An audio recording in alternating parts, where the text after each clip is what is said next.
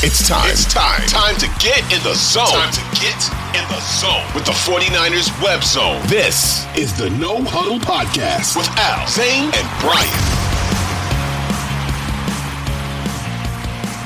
This is Odyssey's 49ers Web Zone No Huddle Podcast. I am Al Sacco along with Brian Rennick and Zane Knockby, and we got a huge game coming up. NFC Championship. Ooh. Cannot wait to break this down with you guys. Cannot wait to watch the game. Cannot wait to get into it all. And we're going to do that. We're going to preview the game. But guys, I wanted to start out. Award nominations came out today, and the Niners are all over the place here. And I thought we could kind of take a look at these and just kind of see, look at the field and see what we think and see how many of these awards we think the Niners could actually win. And I wanted to let's start with Coach of the Year, I guess. And the five finalists are Nick Sirianni, Kyle Shanahan, Brian Daboll, Sean McDermott, and Doug Peterson. I think that Daboll might win, although as great of a year as he had, they finished 2-5-1. This is an award, if it were me, call me a homer. He's gone through three different quarterbacks. He went 13-4. It is a regular season award. I would pick Shanahan here. I think Daboll is going to win, but I would go with Kyle. Matthew Berry made a really good point on the timeline this morning, and I didn't think of it this way. And you look at these coaches, right? And you kind of think a lot of times the coach that wins it is the coach that turns around a team that either A, was shitty last year and good this year, or B, was just supremely better than everybody else, or C, had a prediction of a low win total this season and they exceeded that. And the reality is, if we're talking about coaches who exceeded win total, the most impressive coach was Pete Carroll. The Seahawks Vegas over under was 5 games, I believe, and they won 10 or 9, regardless. 9 or 4. Yeah, so 4 games better than they were anticipated to start the season. And Vegas, we're talking about gambling, but at the same time, they tend to be pretty spot on with a lot of their bets and odds and things like that. The Giants over under for win total was 7, and they won 9. So they were 2 better than what they were predicted, which to me doesn't scream Coach of the Year on top of the 2-5-1 finish that Daboll had. And so then you look at, all right, well, which team won the most games? And that goes to the Philadelphia Eagles and Nick Sirianni. But then you compare Sirianni to Shanahan. Sirianni won 1 more game. Okay, 1 more game than Shanahan. And Sirianni went 0-2 with his backup quarterback when Jalen Hurts got injured.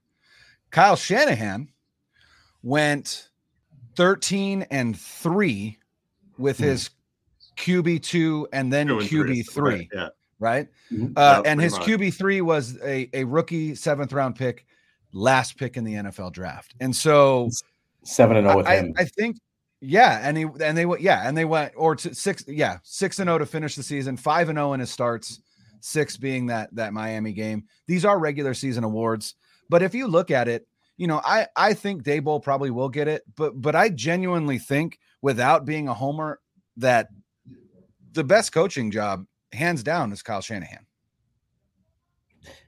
When he didn't get it in 2019, it was a travesty, because they went from basically number 2-3 overall pick to going into the Super Bowl. And I think that taught me a lot about how the evaluators look at this and what sort of narratives they put out and what they pay attention to. I think that there is a level of bias that's involved in it. And I'm not whining or complaining about it. Like, there's a level of bias involved in every single evaluation process, right? I don't care who you are.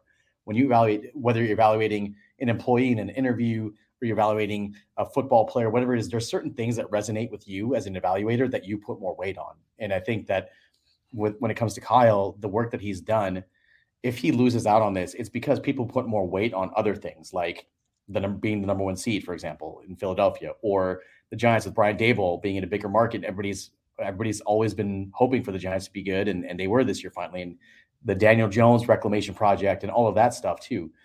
But to me, I think that the reason why Kyle should get it is for the reasons that you stated. Who is going to succeed in that situation with their third string quarterback who's a rookie who has never taken a snap in the NFL? Like, there's differences between that. Josh Johnson was the third string quarterback at one point too, but he's taken snaps in the NFL. He's a veteran. He's been in the league for over 10 years. There's a difference between even that situation and what Kyle has dealt with. And what Kyle has dealt with has been much more extreme. In addition to that, he's dealt with other layers of attrition on his team, injuries to the running backs, injuries to the receivers, injuries along his line, like all of that coupled with the work that he Purdy. They've got 3 new starters on the offensive line this year, and they've been better than they were last year. Like, that's one of my things about, and I want to get into it later, about this year's team, is that they had a worse team last year and they went just as far. So he's taken that the next step up. And how can you ignore that? How can you say that this guy hasn't done the best job in the league all year with all of those circumstances? By the way, the 49ers preseason win total in Vegas was 10. So Kyle Shanahan exceeded that by 3 with QB2 and QB3. Brian Daboll only exceeded his by 2. So I think that when you look at those numbers as well, once you get up over 10 wins, every successive win is harder to get because you're playing that at that point. Like, to me, it's easier to go from 3 wins to 7 wins than it is to go from 10 to 13 wins, if that makes sense. Well, and let's not forget a 10-game winning streak to end the season. There's also that. There's also that. We'll continue. All right, the next award is Offensive Rookie of the Year, where the Niners are represented. And this was surprising to me because Kenneth Walker is there. Not surprised about that. Garrett Wilson is there. I thought Chris Olave was going to be the third person. And if you look at Olave and Wilson's stats, Garrett Wilson in 17 games, 83 catches, 1,103 yards, 4 TDs. Chris Olave, 72 catches, 1,042 yards, 4 TDs in 15 games. But 15 games, Chris Olave does not make the cut. One Brock Purdy does. And are you surprised by that? Well, listen, if he didn't qualify because he didn't have enough attempts, but Purdy would have led the league in QB rating, 107.3, TD percentage, 7.6. Yards per attempt, he would have been second at 8.1. His QBR of 65.5 would have been 5th. His completion percentage at 67% would have been 7th. And he was statistically one of the best QBs in the NFL for a third of the season. So can Chris Olave fans be upset? Maybe. But our man's there. I do not think he's going to win, though. I think Garrett Wilson will win this award. I practiced this already on the timeline. I think it was last week. The Athletic Football Show with Robert Mays and Nate Tice put out their end of season awards episode, and they talked about Offensive Rookie of the Year. And again, it's just those two, and they don't have votes. But within the conversation, they basically said we didn't even consider Brock Purdy based on the number of games that he played. And so I actually tweeted at them. And I said, counterpoint, right? Purdy only played 6 games, but the impact that he had was significantly greater than either one of those 2 players that they were arguing, which was Garrett Wilson and Chris Olave. And to be fair, I said that Wilson and Olave didn't do anything impressive.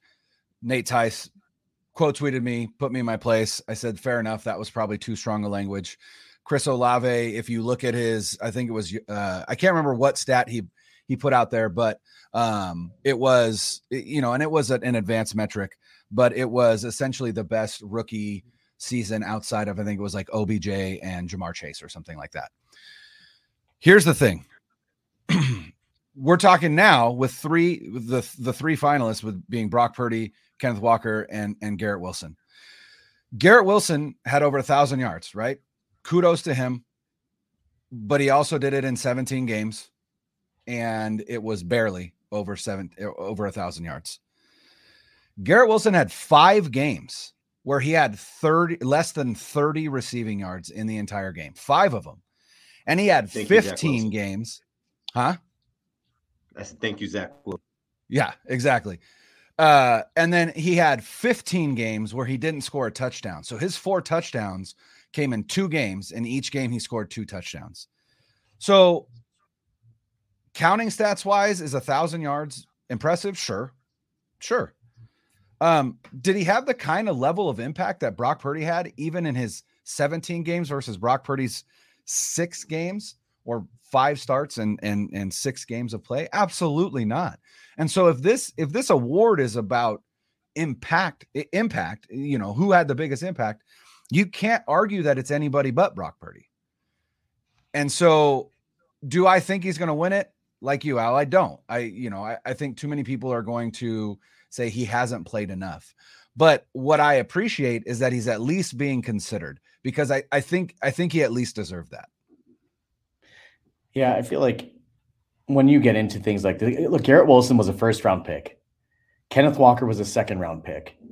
Brock Purdy, as we know, last pick in the draft, right? It's been discussed ad nauseum right now. But I think that your draft position doesn't necessarily dictate what your career arc is going to be, because we've seen plenty of first-round picks fail. Solomon Thomas, Reuben Foster, we've seen plenty of them fail here. But when you are drafted at that level, I feel like the expectations on you are much different, because you have the talent that justifies that. Now, should Brock Purdy have been drafted in the 7th round based on what we've seen on film? No, I feel like if they were to redo that, he gets drafted much earlier. But that being said, we have to look at the whole picture here in the context and the expectations that are put on these rookies as they come into the league. And I feel like what the job that Brock Purdy has done at the most important position in sports, in an offense that was filled with playmakers that needed some sort of direction, that was stalling, frankly, under Jimmy Garoppolo, the work that he has done to bring them to where they are at, scoring over 30 points a game, going undefeated down the stretch, looking like a veteran in the playoffs. Those are intangible things that won't show up on a ballot for Rookie of the Year, but those are super important things. So what I say is that Kenneth Walker, Garrett Wilson can keep the Rookie of the Year. Brock Purdy can keep the Super Bowl trophy. And that's what I say. Let's go. Let's go. Let's go.